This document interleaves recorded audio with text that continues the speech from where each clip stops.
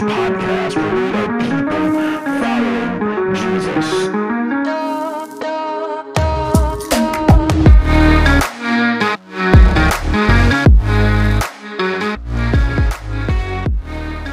What's going on, everyone? My name is Brian Williams, and I am the pastor of Restoration Church in Traverse City, Michigan. Thanks so much for allowing us into your digital life and tuning in to this message.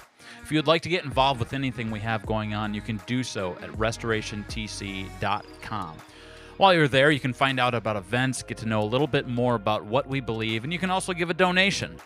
Now, we're set up a little different than most in that we have a community account where 100% of your donation goes directly back into the community, both locally and globally. We've partnered with organizations like Freedom Builders here in Traverse City, World Orphans, and Charity Water. We also have an overhead account that helps fund the mission and vision of the church. Our vision is people following Jesus, and our mission is transparency, community, and change. Thanks again for checking out the message. Now let's get to it. The feeling started probably when I was a kid. I didn't notice it really until probably high school. Now my memory is a little bit shoddy. I don't remember a lot of things in my past, but I remember the feeling pretty distinctly. In high school is when it really started to kick into a high gear. It was probably always a part of me. It's probably always been there, but high school is when I really started to notice this feeling that I had. And it was this feeling, this desire to always want to be liked by everyone around me. I don't know what it was. I just wanted everyone to like me. And being an introvert, that's weird because, I don't really like being around people all that much, but I still wanted people to have a high opinion of me. And so I started noticing in high school that I had a lot of friends, but I didn't have a lot of close friends. There were people who I was friendly with, but there weren't a lot of friend people that I had. I mean, I can have a revisionist history for sure. I know that there were 3 dudes in my life that were all older than me, that were incredibly important to my well-being, my social life, and also my spiritual life. These guys poured into me, and I would like to think that I poured into them as well. But I know for a fact that they poured into me, and But I wasn't satisfied. It wasn't enough. I would go to high school and I would be friends with everyone, but not really close with anyone, at least in my grade. I mean, all I wanted was to be invited to hang out at that person's house or be invited to that party. Not that I was that type of a guy. I just didn't know what it was like to be that, and I always thought that there was something wrong with me. And then I met my wife, and I didn't really care too much about friends anymore at that point. But I was hoping maybe that my wife would fulfill every need that I had and wanted. And guess what? She didn't. She doesn't, because she's not Jesus. And so I put so much expectation on being married that everything in life was then going to make sense. Like, I was one of those kids that I didn't want the rapture to happen until I got married. Like, I wanted to get married, have kids, you know what I mean? And then Jesus could come back. If only I do this, if just I get to that point, then I'll be happy. And I keep seeing this play out in my life. If only I get to blank, then I'll be happy. If only those people like me. If only I'm in with that crowd. If only I'm here. And that's kind of gone with me. And then on the contrary, it's like, I'm not there because of something I'm doing. I'm not invited to that party because of who I am. I'm not invited to do music at this church because there's something that's inadequate within me. And I took that into the very first church that I started leading worship at. My dad was an associate pastor at this church, small country church, and we needed to start a quote-unquote contemporary service with drums and guitars and stuff. And so I helped start this second service that was a contemporary service, and I wasn't satisfied there either. I assumed that I wanted to please people. I wanted to make sure that they had a good experience on a Sunday morning. And I thought, unless the place was full, I wasn't doing a good job. And in my own viewpoint, it wasn't full. I wasn't doing a good job. There were people that were missing, and it wasn't growing like a megachurch might grow. And so I put that on myself and thought, you know what, if only I were better at this, if only I were good at this, if only, if only, if only. These if only statements kept plaguing me. And then I finally started leading worship at a church. It carried me through until I finally was able to be on staff at a church. And then when I was on staff at a church, I was doing student ministries and I was doing worship. And it got better, but I was still just wanting to please people. I was finding my identity in how well a weekend service went. If the weekend service went well, if there weren't any hiccups, because I was over production, I was over worship, and yeah, and so if it didn't go well, then I felt that, and if the church didn't grow, then I put that on my own shoulders, that this was my fault that the church isn't growing. I'm not doing a good enough job. People don't like me, and again, I was desiring something that I didn't have. I was like, man, if only I just was able to speak more. If only I was able to do that. Originally, all I wanted to do was lead music, and then once I started leading music, I was like, man, I just need to preach. Always going for that next thing. And with this church, I was awkward with people. I didn't know how to be around people. I just didn't know what I was doing. I still had a hard time meeting people and talking with people and having awkward exchanges with people but still just finding my identity in how people perceive the weekend to go. And I remember the pastor, my boss, sat me down one time in my office and we were chatting about stuff, and he's like, dude, you've got to start finding your identity in Jesus and not in your abilities, not your gifting, all this kind of stuff. And I was like, yeah, I know. My identity is in Christ. Yada. I grew up in church. I knew all the church talk. And yet still, I was finding my identity in people. And fast forward to today, or just several weeks ago, we started Restoration Church, not several weeks ago, but we started Restoration Church, and I thought, this is it. This is where I'm content. This is where I'm going to be extremely satisfied, and this is where God has me. This is where He wants me. I don't need anything else in the world. And wouldn't you know, just a couple years later, I'm still wrestling with those same feelings. Worried more about what someone is going to think than am I preaching a true message. Worried more about how I'm perceived versus how is Jesus coming across here. And I've grown in that a little bit, but it's still a big problem for me. Some of you, if you watch this and are close by and call Restoration Church your home church, you might have gotten a text message from me at one point on a Sunday afternoon just saying, hey, because I'm insecure about who I am based on how I did in the performance for that day. And I'm telling you all of these things because just a few weeks ago, right before Easter, I don't know how else to put it, but I went into a depression. And that's not something that I usually do. I'm usually a pretty happy-go-lucky dude, but I didn't want to get out of bed. I didn't want to do anything, and I was anxious, and a lot of things were going on. I was so afraid of people and letting people down that it was weighing on me every single day. And I was to a point where I was like, I don't want to do anything anymore. I would be okay if I just preached the word somewhere and then left and never spoke to another person again. Just speak from stage and don't have any relationships.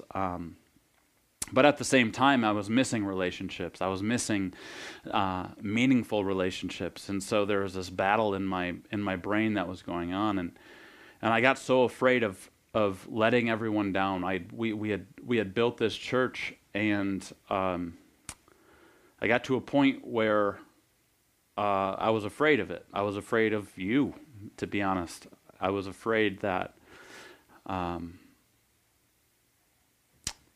that I wasn't going to be enough, that the reason people weren't going to stick around at church because I was going to say something weird. I was going to meet somebody in the lobby in the brewery and say the wrong thing at the wrong time, or I'm going to say something wrong in the sermon, and that weight of trying to be perfect kept getting heavier and heavier and heavier. And recently, it started to get better. I realized it. I've put people in my life.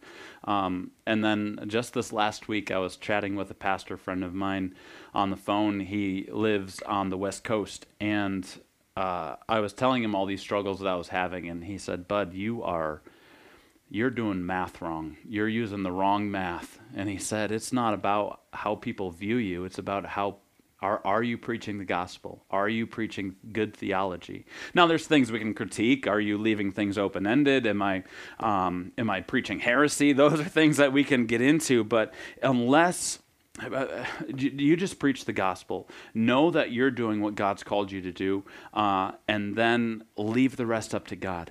People don't have to like you. They don't have to, as long as you're doing what you have to do.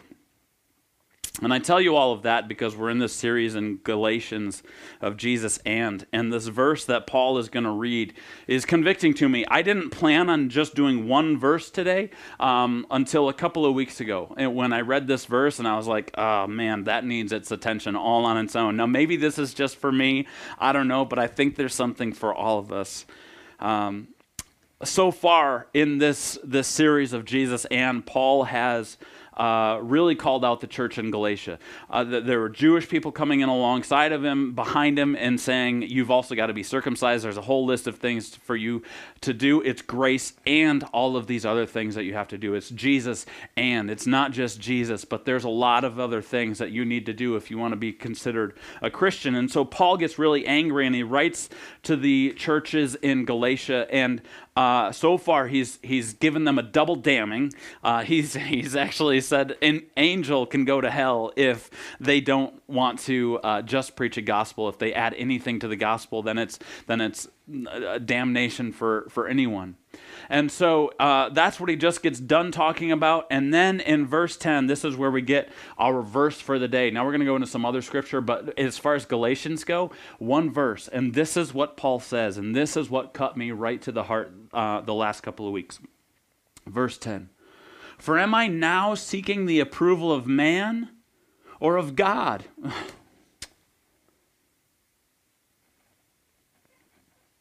Right? Or am I trying to please man? If I were still trying to please man, I would not be a servant of Christ. So Paul is saying that, guys, I'm not afraid of you. Am I preaching for the approval of the people that are around me, or am I preaching the gospel for God? Am I seeking the approval of man or of God? And that is the question that I've wrestled with since the beginning, ever since high school, ever since I was a little kid. Am I seeking the approval of man or of God? And it's manifested itself in so many different ways in my life, but that is the turmoil that's inside of me.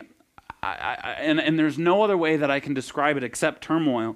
I struggle with this more so than anything else. As your pastor, you need to understand that this is a struggle for me. I think it's important for us to be vulnerable with one another. I think it's important that we're transparent with one another as a church, saying, listen, these are the things that I'm struggling with. Now, I don't give you all of this information on myself. I don't be vulnerable and transparent with you guys so that you can feel sorry for me, so that you can judge me, so that you can critique me. What I'm doing is I'm trying to do this. I've got people in my life, okay? I have people in my life that will hold me accountable, that are holding me to what I say, to a standard that I need to live by, and just know that I have those people in place. What I'm trying to model is transparency and vulnerability. And Paul here says, for am I now seeking the approval of man or of God? And that cut me to the quick, because this is the struggle. Some had accused Paul of giving him a gospel light message, of preaching a gospel light message. And so he's saying, if I'm still trying to please man, I would not be a servant of Christ. If I am still trying to please man, I would not have double damned anyone who says anything contrary to this. He's not seeking the approval of man anymore. He said, if I were still trying. He didn't say if I were trying, he said if I were still trying, which means at one point he was trying to seek the approval of man. It was back when he was a Pharisee, when he was the top of the top. Now we're going to get into his story next week, and I don't have time. I've got to keep going for this. Basically, there's one question that I want us to ask. One question only that we need to ask ourselves, and it is, what am I seeking? What am I seeking? We're all seeking the approval of something. Now, for me, it just happens to resonate with this verse, and I'm seeking the approval of man. I want people to like me, but we are all seeking something. We're all seeking the approval of something. I want to read that verse again. And at home, if you're watching this, if you're taking notes, I want you to write this down. Write this verse down, but instead of the approval of man, write down whatever it is that you're struggling with to gain approval, okay? So it goes like this. For am I now seeking the approval of, underline, whatever that is, and write maybe in the margins, if you've got room in your margins on your Bible, or if you've got some notebook paper with you, write down whatever that word is. For am I now seeking the approval of work? Am I now seeking the approval of money? Am I now seeking the approval of my spouse? Am I now seeking the approval of friends? Am I now seeking the approval of society, culture, my boss? All of these different things. Listen to that again. For am I now seeking the approval of blank or of God? Oh, so now it's not just cutting me anymore, is it? Now it might be cutting you a little bit too. Am I now seeking the approval of man or of God? Am I now seeking the approval of wealth or of God? Am I now seeking the approval of culture or of God? Am I now seeking the approval of whatever that word is, or of God? Or am I trying to please, use that word? If I were still trying to please whatever that word is, I would not be a servant of Christ. So again, friends, the question is, what am I seeking? Now, you don't answer it for me. Answer it for yourself. I already told you what I'm seeking. We can't serve two masters. Jesus says it in Matthew 6:24. No one can serve two masters, for either he will hate the one, and love the other, or he will be devoted to the one and despise the other. Now, he was talking about money here, but it goes much broader than that. You cannot serve God and money. You cannot serve God and man. Now, under money, if you want to write, you cannot serve God and, do a blank and write in that word. You cannot serve God and blank. You can't do it. Too many times we keep going back to this. We keep going back to this little wheel and trying to figure out what it is that we're trying to find approval from. We try to find fulfillment in all of these different things. And I think we start to see the effects of seeking anything but Jesus. Now we're going to get to that in a minute, but we start seeking anything but Jesus. We start to see the effects of that over time. And there's some pretty rough statistics out there. For the state of the American mind right now, for those of us that are watching this in America, there's a few different countries. I don't know how you heard about this, where you got it from, or why you're here, but thanks for being here. I don't know how translations work, but I hope you're catching all of this.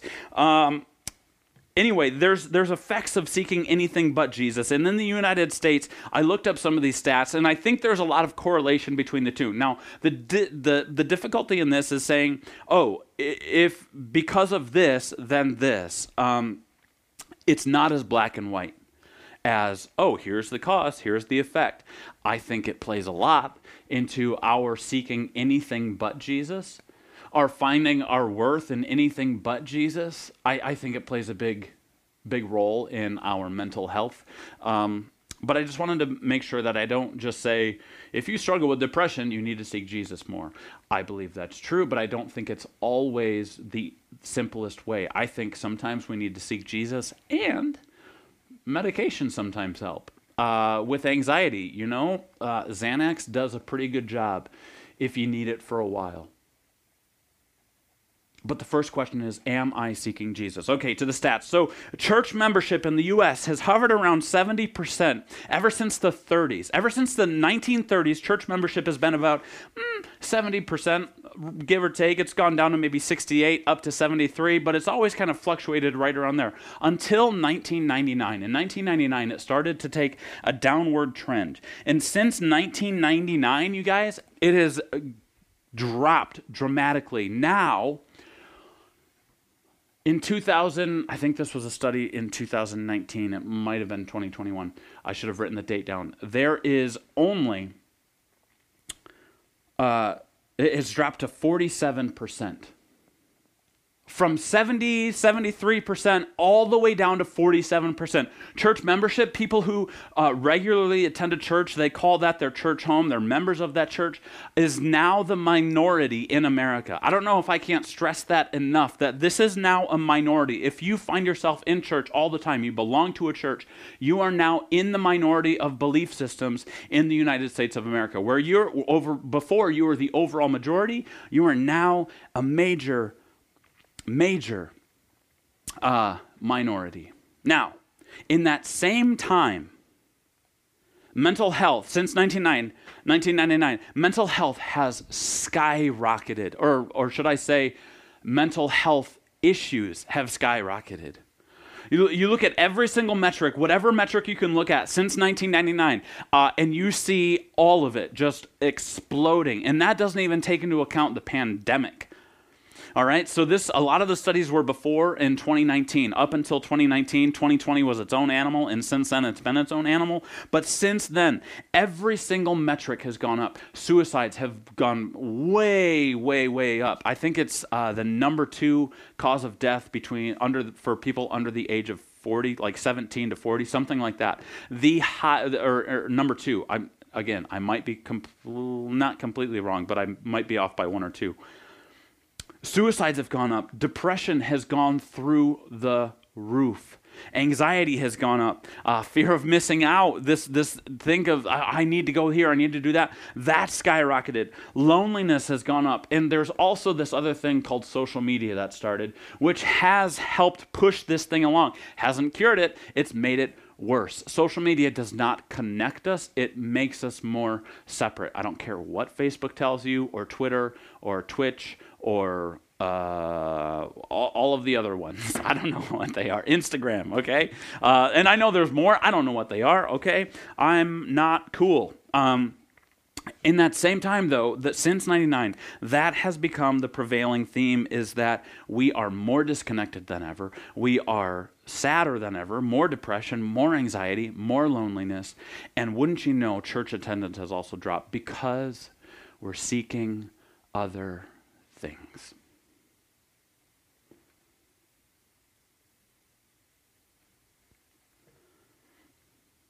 And stop me if you've heard this before.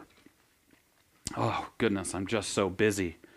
I'm just so busy. Life is so busy. I have no spare time anymore whatsoever. I'm going from this thing to the next thing, and then I go to bed, and I'm still thinking about stuff. And busyness, we're just so busy, right? Everything is always going. I think busyness is a symptom of seeking the wrong thing. If I'm seeking the approval of man, which is my issue, I will not stop until every person feels connected. I will send out text messages. I will send out emails. I will make sure I get hangout times in, just so that people feel connected and don't leave the church. I can make myself as busy as I want to be, and it's a symptom of seeking the wrong thing. Busyness has become a status symbol.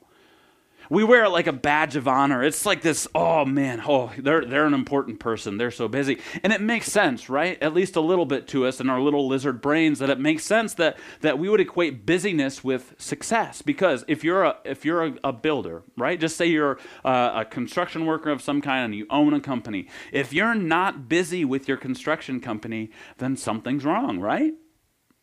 Right, that's the metric we use. If you're not busy all the time with work, boy, you must not be a very good carpenter. You must not do your job very well if you have that much free time. So we equate busyness with greatness. But here's the deal. This busyness thing is a lie. Now, before you throw something at me, well, try. You're just going to hurt your TV. Before you throw something at your TV and ruin it, there are people who are actually busy. But overall, the trend is that we are not as busy as we think we are. Some of us don't manage time very well. Some of us are trying to do too much and multitasking at the same time when we don't need to. Think about this: if we're always connected, we always have, and I use this for a timer, but we always have our phones next to us, don't we? So that we can keep going through. Oh man, I'm so busy. I've got my phone. It keeps dinging. It keeps ringing. I keep getting emails. And so at dinner time, let's just say at dinner time, we've worked a 40-hour work week. Let's just pretend that everybody works 40 hours, and you get home, and then when you sit down for dinner, or maybe while you're getting ready for bed, you're checking your email. Somebody's messaged you on Messenger or sent a text message to you. All of that, maybe it takes 10 minutes or so, but it takes you out of whatever frame it is that you were doing, whatever you were doing, and puts you back into that, and then you get mindless doing that. You keep scrolling, you keep doing whatever, and pretty soon an hour's gone by and you don't know where the time has gone. We get so, quote-unquote, busy because we multitask and we're always connected. What happened when there was no internet, when there was no cell phones, when there was nothing? All there was just a little rotary phone and the television and the newspaper. We're not busier. We're just more distracted. And we wear this as a badge of honor, this busyness thing. So if we say we're not busy, then he must not be doing a very good job at what he's doing. Because what will someone think if I'm not incredibly busy? There was a time when busyness wasn't that way. There are English studies that show that we are not more busy, and one of them even quotes an 1840s philosopher who was talking about turtle walking and how people, if you were, the less busy you were, the more prestige you had. And so they would walk their turtle because it showed how much time they had. Wow, that guy must be really important because he's walking a turtle right now on the sidewalk. Maybe we should all adopt that. I don't know. But we have this idea now that says, what will I think? What will people think if I'm not incredibly busy? That's what my problem is. What's someone going to think if I'm not incredibly busy? You know what that tells me? I'm seeking man's approval. I don't think busyness was in Jesus' description of what it was to be a follower of Christ. When you look at Jesus' life, when you look at what he did and what he did for us, what are the top maybe 3 or 4 things that you would talk about Jesus? Forgiving, loving. Man, he had a lot of grace. He seemed like he had time for everyone. You know, he didn't, but he used his time wisely. He spent time alone. It never seemed like he was in a hurry. So what are the top 4 things people would say about you? Man, they're incredibly busy. They must be stressed. People always assume I'm so busy. I hear it all the time. Brian, I don't want to take up too much of your time. Guys, if there's anything I've done well, it's managed my time for the most part now to where I don't make myself busy. If I don't have time for you, I'm going to feel really, really bad. But I'm not that busy. I don't think you want a busy pastor. And it makes me feel guilty because I'm seeking man's approval.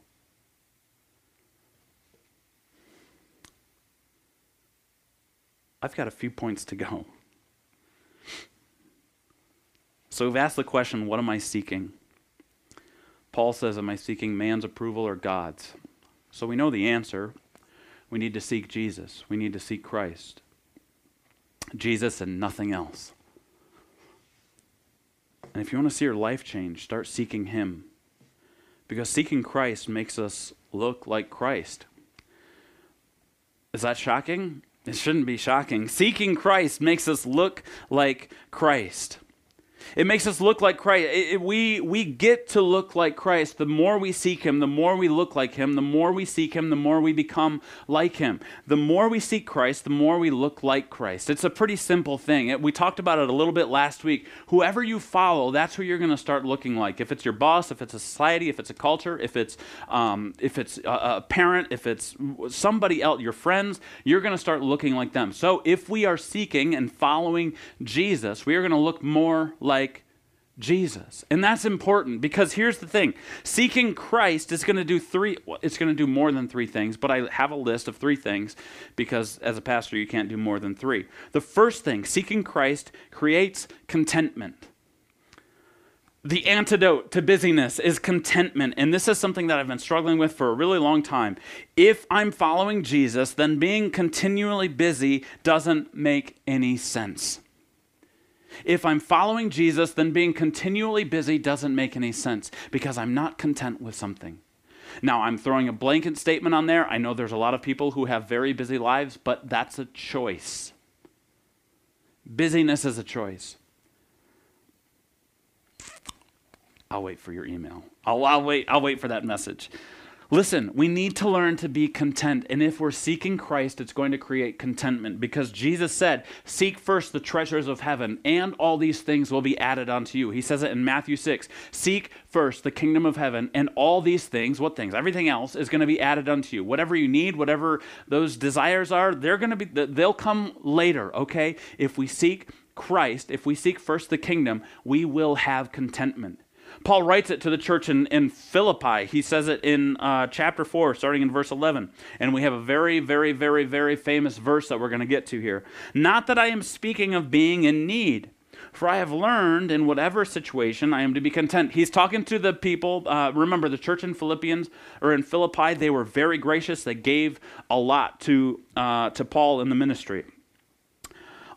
For I have learned in whatever situation I am to be content.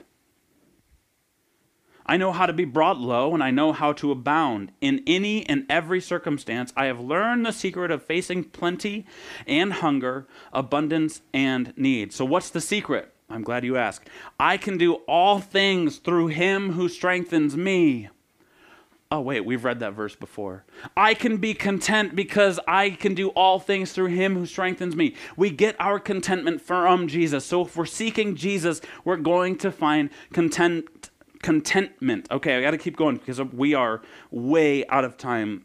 We're not out of time yet, but we're going to be in just like 9 minutes. So, seeking Christ creates contentment. How many of you guys you long for contentment?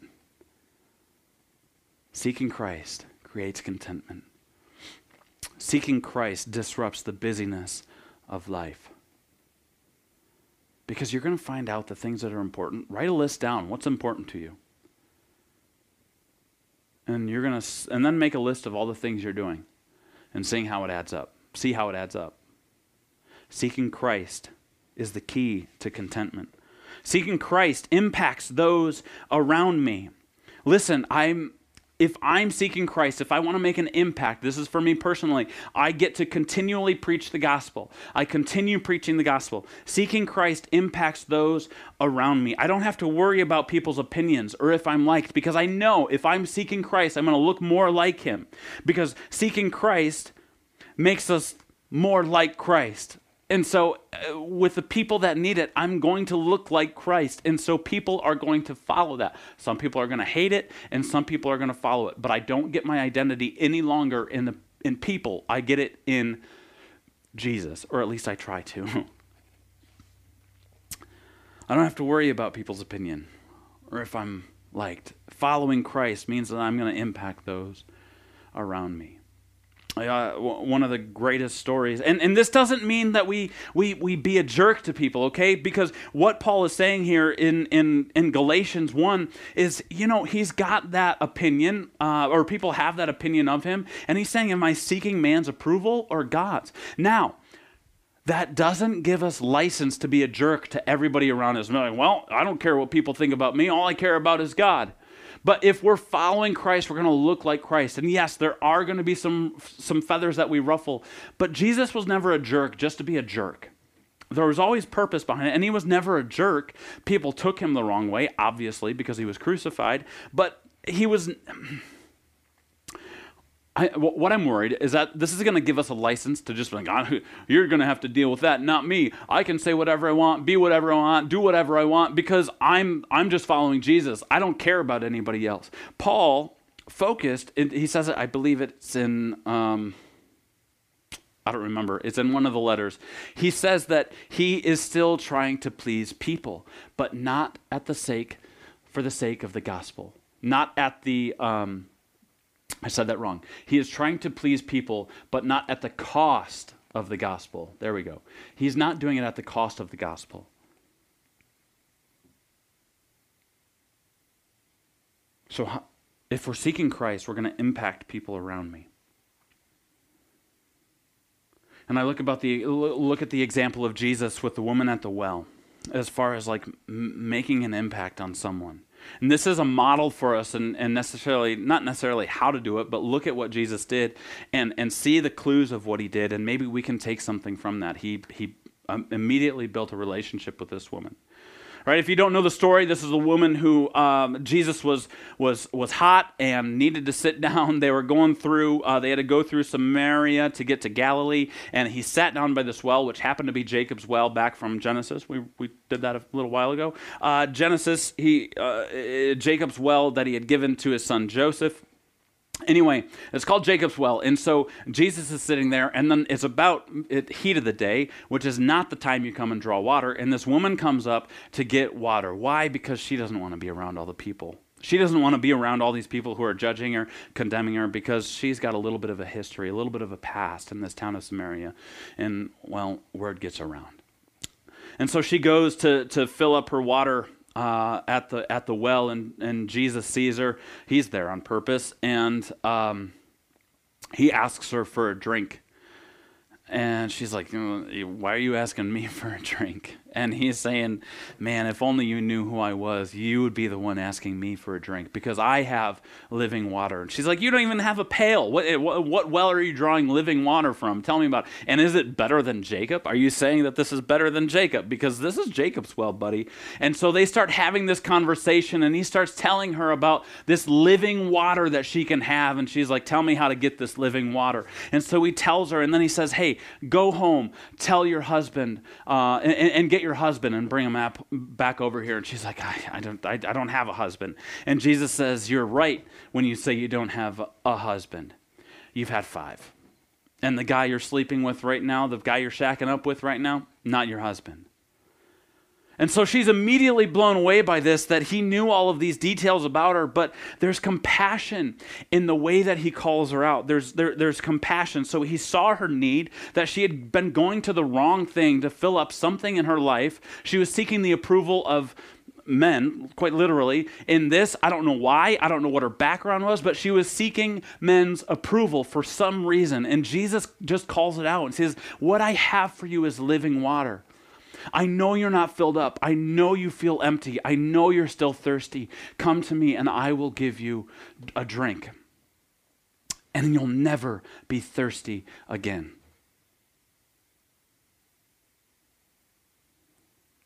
Jesus saw her need, calls out how she was trying to fulfill the need, and she followed.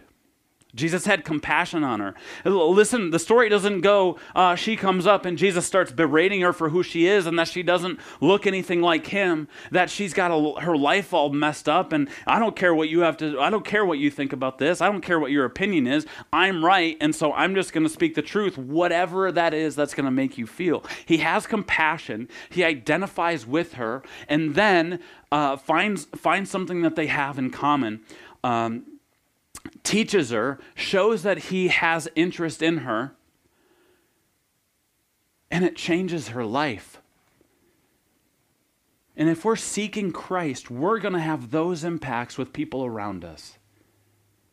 Some people might label you a jerk. Some people might label you something. But for the people who need to hear the gospel,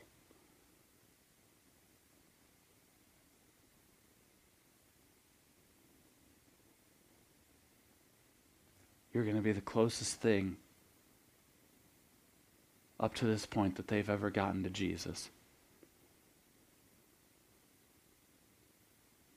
If we're seeking him. And I think right now a lot of us are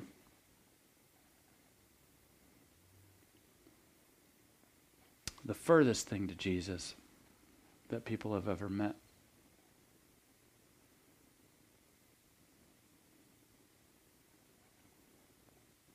Because we're seeking so many other things.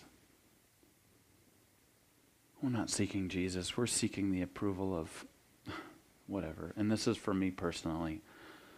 Man, I need to find my identity in Jesus Christ.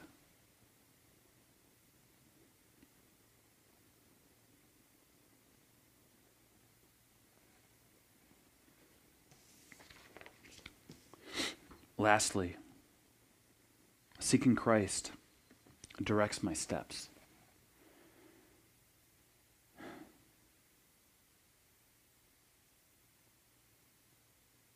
If I'm seeking Christ, he's going to direct my steps. He's going to give me the people to talk to. He's going to put me in the right positions when I need to be in them. He's going to direct my steps. And he's going to put me in positions that I wouldn't typically think of myself as being in. Pretty much all the time. And this is where I really need to hunker down and get this through this thick skull of mine. Because here's the deal. Seeking Christ directs my steps. Now, if it were up to Brian, I said this last week live in the brewery. I don't think I said it online. I said, you know what? I don't really like people. I don't like being around people. I don't like talking to people. The after service and before service thing, not my favorite time at all. And so I don't necessarily want to be friends and have relationships with everyone. While that's incredibly true, it's not right. And I don't need to be friends with everyone. I don't need to put that pressure on me. But what I do need to do is build relationships, at least a little bit, where I can be a pastor. And now, if I want to be a pastor, I need to let Christ direct my steps, which means I need to step out into the brewery with people and get to know people, shake hands with them, whatever it is. So I'm just letting you know that if you come to the brewery, you're at church, I'm going to do my best to be following Jesus, let him direct my steps, and try to carry on a conversation with you, even for just a few moments, because that connection is important. Christ is going to grow us. Our faith is going to be growing. Our faith is going to be growing because of our following Jesus. We follow Jesus. We seek Jesus. We become more like Jesus, and our faith grows because he puts us in unique and vulnerable situations and places where we never, ever, ever thought we were going to be. How many of you actually thought you would be going to church in a brewery if you show up? Not very many, right? I mean, it wasn't really on the top things on your list of things that you were going to do, but here you are in a brewery. Jesus, he shouldn't have even been talking to this woman at the well. There's no reason that he should have talked to her. If she was from Samaria, Jews and Samaritans did not get along. There's a parable about it. You might have heard about it. The Samaritan the Good Samaritan, that's where we get that from, is from this parable. Jews and Samaritans did not get along. And so the fact that they were even talking to each other, it calls it out in John chapter 4, which is where the story is found, by the way. Why are you even talking to me? I'm a Samaritan woman and you're a Jewish person. We don't get along. And that's the beauty of seeking Christ, as he directs our steps and he puts us in the paths of people where it's like, I don't know why I'm talking to you or what's going on here. I just know that we're supposed to be together. And I just need to make no, I'm not going to do it here because it's not important for this one, but I'm going to say it live, I can tell you that. But we need to understand that there are going to be people in our lives that we're not necessarily going to agree with, get along with, or really like at all, but they got put into our lives for a reason. If we are seeking Christ, he's going to direct our steps, and he's going to make us look more like Christ so that we can handle that situation. Seeking Christ directs my steps. It's going to make us go to places we didn't think we would ever go. It's going to make us surrender things that we never thought we would ever surrender before. Some of us are looking at this and we're seeking Christ and we're trying to seek Christ, but we're seeing what it's going to cost and we're thinking, I just don't know if I can do that. Some of us need to leave our jobs. Some of us need to move to a different place. Some of us need to make drastic changes in our lives. Some of us need to give up some things. Some of us need to start adopting some things. Some of us need to shut up. Some of us need to speak up. That's what seeking Christ does for us and to us and in us. So what are you seeking today? Are you seeking approval of fill in the blank or God? And are you pointing people to Jesus, or are you pointing it to your little g God?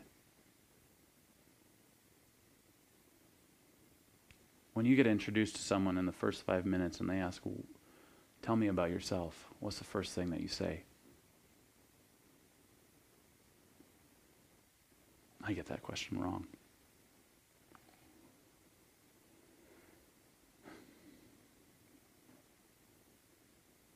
I want to read something from Psalms.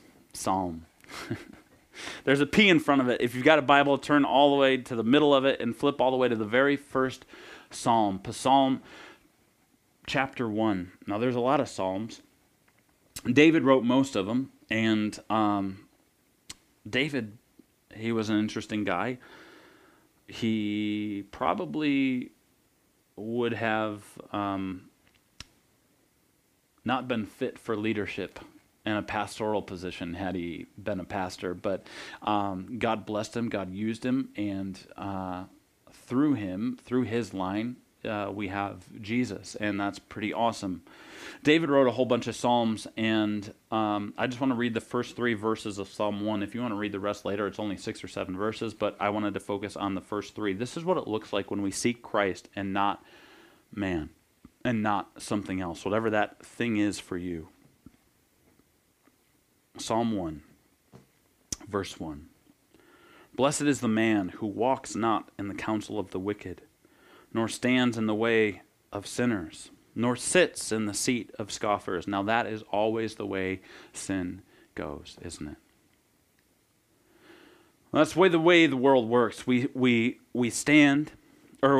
walk by, we see it, then pretty soon we're entertaining it. We'll stand in front of it. Now we're not going to commit, right? We'll just stand, maybe have a conversation.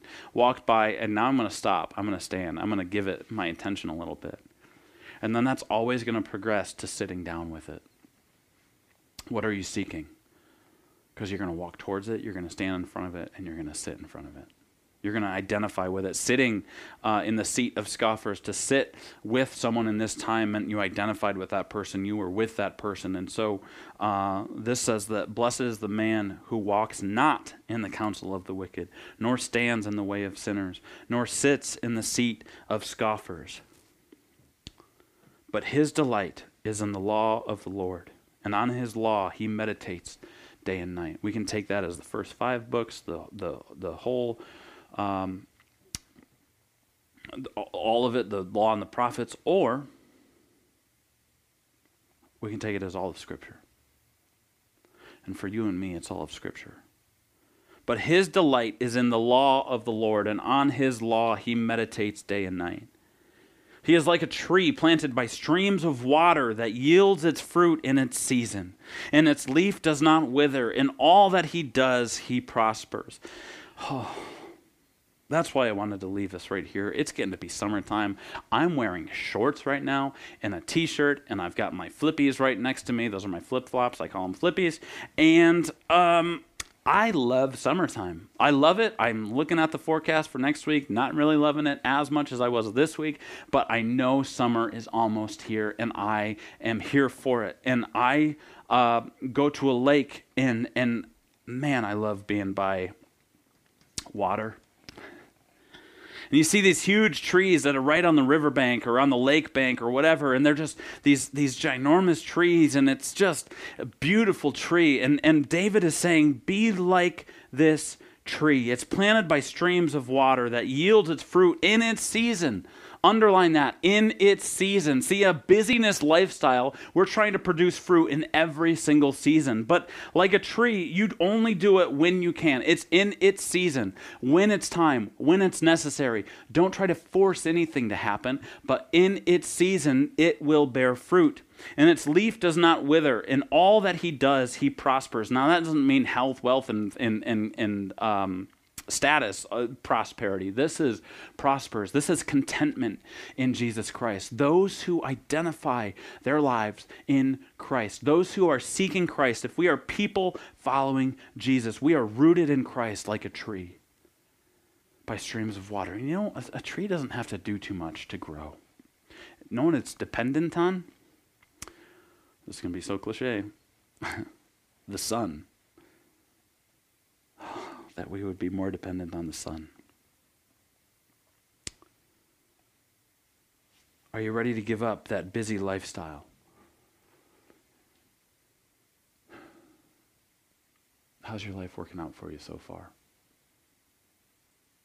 Are you feeling contentment? Are you feeling peace? Are you feeling joy? No? Let's be ruthlessly honest. As my friend Tim likes to say, in treatment programs, it's getting better is a, I should have thought about it before I started saying it, is rigorous honesty about where you're at and holding to the truth, holding to reality at all costs. So, for the reality of where you're at right now, what or who are you pursuing? And if it's not Jesus, then we need to repent. We're no different than the woman at the well. A lot of us look at that and be like, oh man, I'm glad I'm not her. But so many of us are. Now, it might not be with sex, it might be with so many other things, but we're seeking after the wrong thing, and we keep going back to the wrong thing, trying to get that to fill us up. And I want to tell you right now that Jesus is here, and he's for you, and he wants to fill you up. When we seek Jesus, we find contentment. We impact people around us, and he directs our steps. Let's pray. Jesus, thank you so much for who you are. Thank you that you do indeed direct our steps and you give us contentment. God, I pray that through us we would be able to be an impact to the world around us as we seek you. God, I pray for those who maybe hear this message for the first time and don't know you as personal Savior. God, I pray that they would repent of sin and would turn towards you and dedicate our lives to you. Jesus, we thank you. It's in your precious name, the name in which every knee shall bow, the name of Jesus. Amen.